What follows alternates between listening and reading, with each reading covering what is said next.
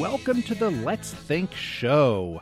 Thanks for joining me today. Let's get right into it. You know, sometimes we talk about philosophy, and sometimes we talk about morality, or whether such a thing as rights even exist. And sometimes we have these really deep topics. Today we are going to talk about jobs, how to do a great job at your job, how to never lose your job, how to get promoted. And some of you might be thinking, hey, I'm not a job kind of person. I'm an entrepreneur. I like to start businesses and such. My hope is that you will kind of, keep me on track. And if I'm off, give me a call. Let me know what we need to add to this conversation that I'm missing. For those of you that are worried that, it's a tough market out there, and how do I get the job? How do I keep the job? This show is for you. Maybe if you're listening to this show, not right now live, well, I guess for you, it would be right now, but if you were sent the podcast version of this afterward, maybe by your boss or a friend or a relative or somebody, this is great for you. Maybe they're thinking, hey, this will help my friend to be a better employee. So hopefully some of this advice will help. We're going to start out first by kind of defining what a job is. And I think some people think that it's a thing, and it's really more of a relationship or an agreement. I would say it's an agreement between you and another party, and you do a thing and they will compensate you for it. And you kind of agree that this is what this relationship is going to look like. And it's kind of like, I guess we could say that friendship is another kind of relationship. Marriage is another kind. And they're just different types of relationships. So a job is one of those types. And just like one of the other kinds of relationships, you don't have a right to expect anything or to force the other person to do anything that you didn't agree to. So, and you can always, as you go through their relationship, you can say, hey, I've been thinking about it. We never talked about this, but this thing is important to me. Let's include it in our formal or informal agreement. And now a job, as I mentioned in the very beginning, it's not for everyone. If you haven't already read the book Cash Flow Quadrant, it is well worth the read. And it's kind of the follow-up to the book Rich Dad, Poor Dad. So if you haven't read that one either, I'd say read Rich Dad, Poor Dad, and then read the Cash Flow Quadrant. And I'll include links in the show notes so that you can find those books on Amazon. And kind of the long and the short of these books, kind of the combined message from them, is that there are different quadrants that people might choose to be productive in. And the first one is being an employee. And an employee is typically someone who has a job. And that's what most people in the world are in that group. Another group would be being self-employed. That's when you own your own job. You don't work for somebody else. You work for yourself, but it's just a small business. And if you don't show up, you're not making money, or you're not really producing anything. And then the next step from that would be having a business. That's the B quadrant. And in the B quadrant, you have a business that doesn't rely on you for day-to-day operations and for getting things done. And then the final quadrant is investor, being an investor. And we're not talking about the cash flow quadrant or the today as the main point. Maybe someday we will, but it's just kind of important to recognize that I'm not speaking to the entrepreneur today. I'm speaking to the person who chooses to work for someone else. And these are the things that your boss probably doesn't tell you all of these. It would be kind of jerky, a jerk thing to do if the boss told you these things. They kind of expect you to know these. Now, everything isn't going to apply to every single boss. Not every boss agrees with me. This isn't going to apply to every single job, but I'll bet you 80 or 90% of bosses and 80 or 90% of the things that we talk about today are applicable to your situation and to your job. So let's dive in and look at the first thing that I think might be the most important, and that is being positive, being optimistic. Being happy, spreading that happiness around. You know how there's some people that when you get to work, you say hello to them and they just light your day up. And then other people are, well, I'm doing okay. 3 more days this week, or something negative like this. I have actually seen or heard employees at a grocery store. When I walk up to the grocery clerk, I'll say, how are you doing? And they say, well, I only have an hour left, so I'm doing well. Oh my gosh, your boss does not want you to talk that way. Be positive, be happy. Even if you're not feeling it, fake it until you make it. But nobody, the people you work with, your boss, the customers, nobody should know if you're not having a great day. So choose to have a great one. Spread around the good happiness. Don't gossip. And if you ever leave that job, don't ever speak poorly of any part of it. You know, the people where I used to work were they were just jerks, or the boss was really mean, or the boss made me work really hard, or something like that. Never speak poorly of a place that you used to work. Here's another one.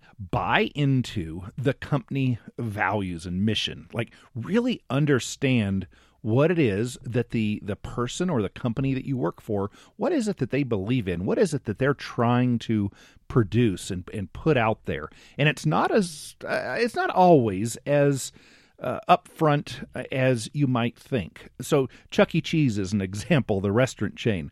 Is their real job to provide food for families and children? No, they're providing an experience.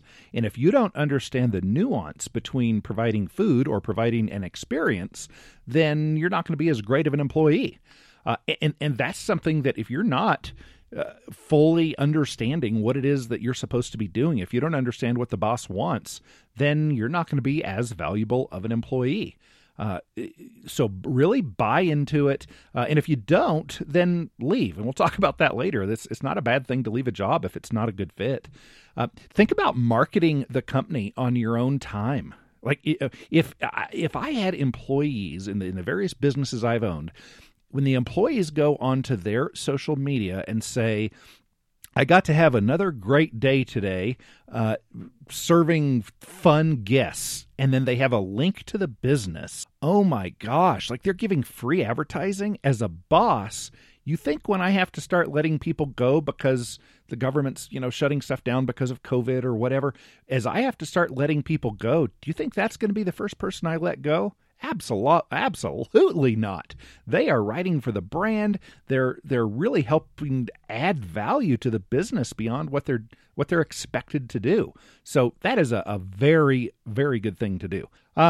Here's another one, and this is a big one. Very often, employees will have a different mindset than the owners of a company. And when owners get together at the Rotary Club or wherever, a mastermind group or a business development group, and they chat about the pros and cons of their employees and their relationships and how they work with their employees, there's a common phrase that's used: thinking like an owner. Don't think like an employee. And so you, as the employee, think like an owner. And what does this mean? This means you're not thinking about just completing the task that you have in front of you and the rules that you have to do to get it done. You're thinking about the bigger picture. You're not just thinking, I'm supposed to work today and put this widget into this box from 8 a.m. until 5 p.m. No, think bigger than that. Think about how you can work faster, how you can work harder. What is the real thing that you're doing? You're putting that widget, whether it's a tool or a toy or whatever, you're making somebody's life better. You are there by choice. Make it something you're passionate about and that you're proud to be doing. And that kind of goes into being enthusiastic, being willing to learn, being really proactive about learning parts of the job that aren't necessarily assigned to you. And we should probably talk about that more later. So I'm going to shut up about that now, but we'll talk more about that in a little bit. Think about whether or not this is the right fit for you. And sometimes it just isn't a good fit. And that's a common term that is used when an employer is letting somebody go or firing them or ending that relationship, is saying, we're just not a good fit. And I would encourage you to think about it. That's not necessarily a negative thing. I worked for years as a cop, as a police officer, and it was not a good fit for me.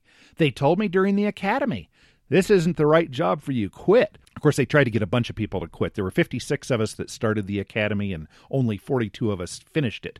So they were trying to get rid of people by making it tough, but that's what they would yell at me, and I thought they were just trying to stress me out, but they were probably right. This isn't the right job for you, Shepard. Quit. Make the mature decision. Quit. Well, sometimes that's a good thing. And when I was working as a cop in a town, a small town, they had one of their consultants come in and give a speech to everybody, and they made a comment to the effect of, "We will help cast you into the field of opportunity." And I thought that was a fun way to say getting fired.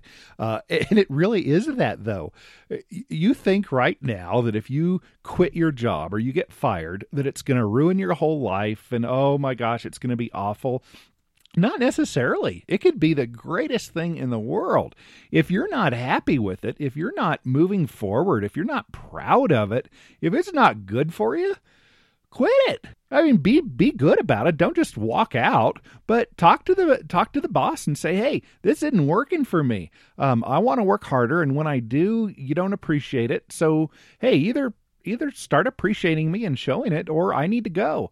Or say, hey, I don't like the direction this company's going.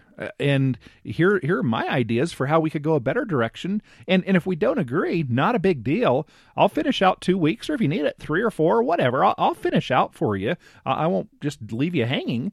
But yeah, it's not working out. I'm gonna go try my idea with a boss that appreciates what I have to say, or I'll start my own thing." Those are all wonderful options that you can choose. Stick with us. We will be back right after the break, and we will talk more about how you will never lose your job and how you'll get promoted. 406-646-6121 and letsthinkshow.com. Letsthinkshow.com.